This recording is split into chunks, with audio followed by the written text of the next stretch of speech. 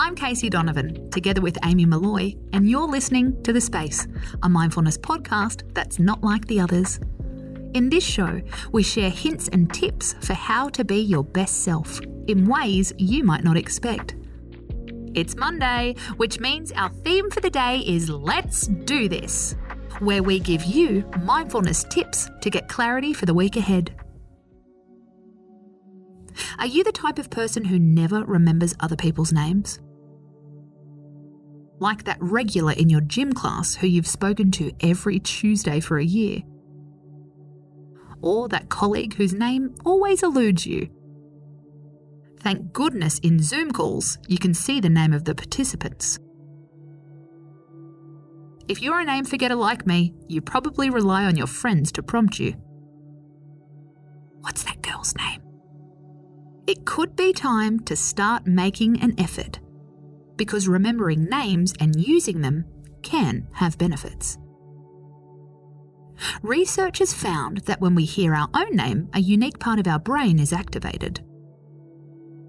This means it's one of the easiest ways to get people's attention.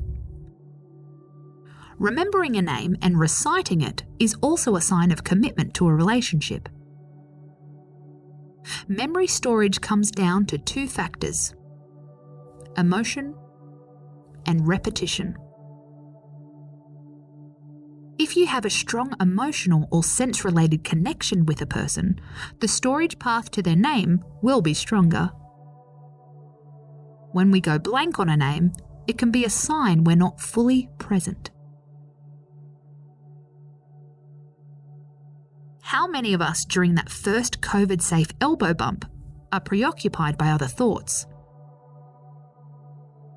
Before you realise it, they've said their name and your window has closed forever. This week, when you meet someone, do it mindfully. Pay attention to their introduction. Within the first meeting, repeat their name back to them. Also, use the power of association. Learn one fact about them. Is that your cat in the corner of the Zoom screen? What's their name? Next time you meet, reference that detail in your conversation.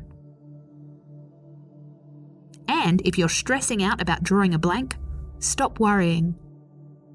Cortisol, which is released when we're stressed, can make our memory more foggy. So, take a deep breath and fuck it, just go for it. If you get it wrong, mindfully acknowledge your embarrassment. You're unlikely to forget it again. I'm Casey Donovan, and this is The Space.